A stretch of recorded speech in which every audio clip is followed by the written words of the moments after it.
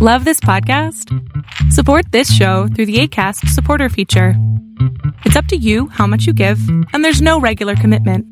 Just click the link in the show description to support now. Flexibility is great. That's why there's yoga. Flexibility for your insurance coverage is great too. That's why there's United Healthcare Insurance Plans. Underwritten by Golden Rule Insurance Company, United Healthcare Insurance Plans offer flexible, budget-friendly coverage for medical, vision, dental, and more. One of these plans may be right for you if you're, say, between jobs, coming off your parents' plan, turning a side hustle into a full hustle, or even missed open enrollment. Want more flexibility? Find out more about United Healthcare Insurance Plans at uh1.com.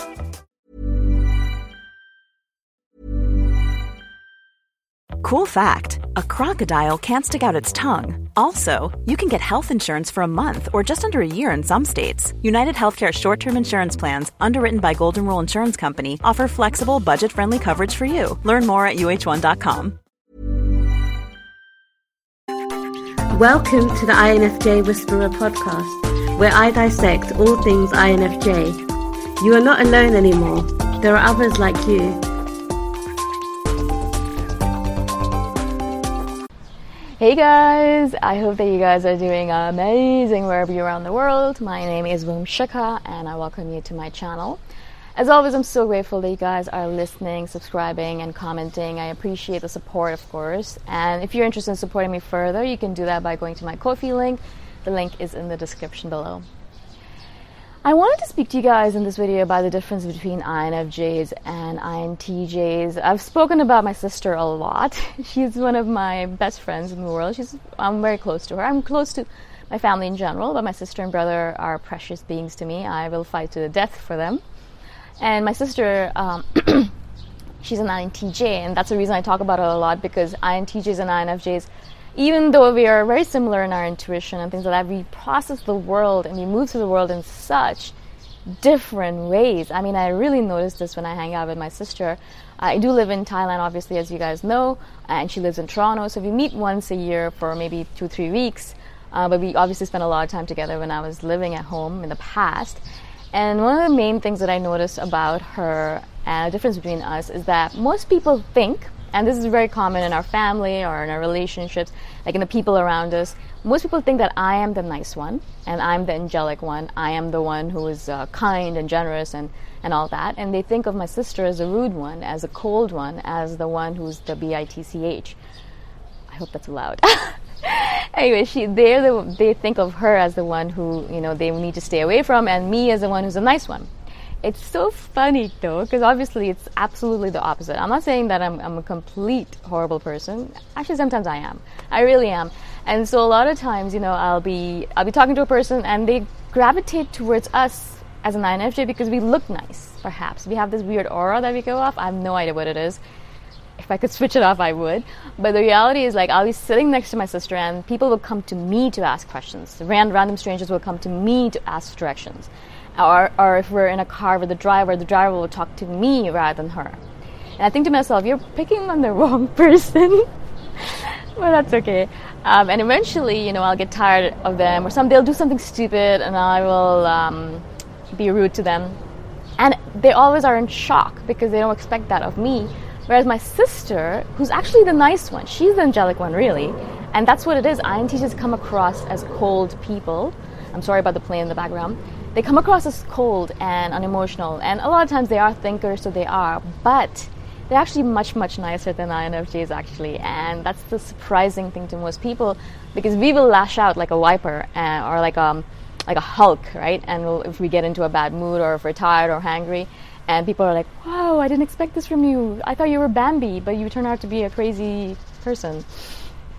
But my sister, she's always nice. I mean, yes, she's cold at first because she's very much an introvert, much more so. So INTJs are much more introverted than INFJs, much, much more so. Like, my sister could spend hours and days and months on her own, doing her thing, building her Excel sheets, reading her books, doing whatever she's doing at the time. And for me, I don't think I could last that long. Now, of course, I'm more extroverted than most INFJs, so perhaps that's the case. But INTJs in general are more introverted than INFJs for sure. That is absolutely the case. They also spend a lot more time on their own. Also, because they come across as cold, and rude, even though they try not to. And my sister's always like, I don't want to come across like this, but it's just the aura that they put out. I have no idea why. And for us, it's just the aura that we put out, is that we come across as nice Bambis or angelic people, that we're not really like that, right? Like, I mean, I've had so many situations where, for example, we were in Morocco together, my sister and I, and our driver was taking us somewhere, and she was kind of similar to my age, so I was talking to her, and then I realized she was a complete, I hate saying this, but she was not that smart, and also she was just being, anyways, she was doing things that were really irritating the hell out of me, about the blasphemy, so irritating me, and I just kind of lashed out at her, and she didn't expect it, and she just looked at me with horror in her eyes and face. And my sister afterwards she's like, you always do this. You always are very nice to them in the beginning, and they assume that you're nice, and they come to you, and they don't come to me. And then you lash out at them because you get irritated or tired or hungry. And then they always come to me after, surprised and looking for solace or looking for comfort. And it just happens all the time. It's just so terribly funny. It's just sad but funny, right? The sad thing is that I wish that people saw that INTJs are actually really good people and kind and generous, especially loyal to the people that they love. My sister, she's so loyal to the people she loves that she will do anything for them. She'll stay awake for days on end for them. Even though she's an introvert, she will do whatever they want. She is very, very loyal, and she's a really good friend, a really good sister, very good family member. In general, they're good people. They are introverts, yes, and they are thinkers, and so they don't have a hard time telling you that you are being not right, or you're being dumb, or you're not doing the right thing. And so they'll be very straightforward with it and honest, especially if they trust you. And I appreciate that now. In the beginning, when I was first learning about myself and hanging out with my sister, it was really hard and harsh for me to hear her words, because it would just come across as criticism, and I was not good at taking criticism back then. And so I would just think that she's being rude and she's being mean, and I would just run away from her. And that really hurt her, because as an INTJ, they're just trying to help by giving us harsh feedback. But they think that's very helpful to be like, all right, yeah, you're doing this wrong. Do it this way. And for them, it's like, perfect, great. I've given you great advice. You can use it and improve your life. And for us, because if we're not used to being criticized in that way, which I was not, I would really get upset about it, and I'd run away, and then she would feel upset because she's like, well, I just trying to help, and I just want to love you, and this is the way I show my love. Now, of course, when she's harsh with me, I just shrug it off, and I'm like, all right, cool. If she says it, it's probably true, because INTJs think about things 1 billion times more than an INFJ does, which is saying a lot, because we think about things a lot, right? So that's another thing about INTJs. They're good people and they're kind, and actually I would think that there's a lot of INFJs in the community. Well, a bunch who are actually dating INTJs who love being with an INTJ. I think that's one of the main ones that I noticed in a lot of the long-term relationships that are out there with INFJs that message me on a regular basis. So, of course, that's one thing that you guys have to notice. Of course, you have to get over that first shield that they put up. Their shield and wall is much thicker and much bigger than ours. Also, they come across as cold at first, and because they're more introverted, it's hard to get them out of their shell. And things like that. So it's uphill battle. It's hard enough for us to date someone. It's hard enough for them. It's harder for them to date someone, much harder than it is for us. And therefore, a lot of INTJs they end up being alone and lonely. Also because they're extremely, extremely smart. I know that I'm smart-ish. I'm average, I would say. Not as smart as my sister for sure. And once they have a goal and once they have a thing in their mind, it's very hard for them to build a goal, but once they have it, they'll just work on it like mad people. They'll just do it, and they'll work on it so hard, harder than anyone else I know. And that's the way my sister is. She has a goal in her mind, and she just worked on it by herself, alone, doing it on her own. Even from when she was a very young child, I remember that when she had an idea in her head, she would just work on it like a crazy person. It was great to notice her and to see her grow like that. My sister's a lawyer, and of course she's very smart, and she loves taxes, and she's a tax lawyer, which is, for me, I'm looking at her, I'm like, my God, how do you get interested in that? But she's extremely interested in it.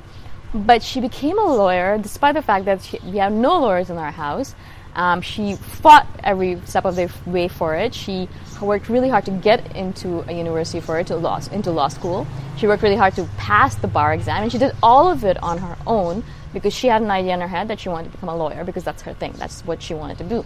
No one helped her. No one in her family even knew how to help her, and she just did it on her own. And that's what INTJs do. They're really good at latching on to something and making it happen because they're smart. They're extremely intelligent people. Their IQ is probably higher than anyone else that you know, and because of the fact that they're so smart, it's also isolating for them. They're very isolated beings, and that's one of the reasons why I feel empathy for my sister. I love her to death, and I'm there for her as much as I can, but it's very hard for me to be there for her all the time because she's very introverted, so she pulls back and she has walls. Even around me she has walls, even though we've known each other for 30 years or more. And so I try as much as possible to message her every day, to let her know that I'm thinking about her, to let her know that I'm there for her and things like that. But I know that as an INTJ, they do really have this tendency to isolate themselves because they're so smart and everyone seems dumb around them. And they're just like, oh my God, I can't handle humanity. They're just not at my level. And also they have high standards in terms of loyalty and other different standards that if people don't meet them, they will cut them off right away. Not door slam like us, but they just won't talk to them anymore. So things like that. And so those are a few major differences that I noticed between INTJs and INFJs. I do love my INTJs in my life. I have very few of them actually, but the ones I do, I really love them. And I'm really grateful that my sister's an INTJ. I learn a lot from her. She teaches me a lot. She's becoming more and more conscious and more aware, and to notice her come up with interesting insights on people and things. It's fascinating. I love having conversations with her. It's they're really smart and make me feel smarter too. So if you do have an INTJ in your life, just remember that it's very easy for them to become isolated, even more so than an INFJ. So it is kind of our responsibility, because we are the feelers and empaths, to check in on them as much as possible. Checking on them at least once a week, if not more, because yes, they do get lonely. Even though they might not realize it, they do. And it's very easy for them to just hide away in a corner. And it's our responsibility to pull them back into the world, at least momentarily. Okay? And that's also how one of the things you show love to them is by checking in on them. So I hope this makes sense. If you have an INTJ in your life, I'm happy for you. They're great people. And if you guys have any further questions on this, please do comment below. I shall see you guys. Actually, yeah, if you want to support me further, you can do that by going to my Ko-fi link, kofi.com/boomshikha. And I shall see you guys in the next video. Bye for now. Thanks for listening. If you want to put a face to the voice, you can check out my YouTube channel, Boom Shikha. Bye for now.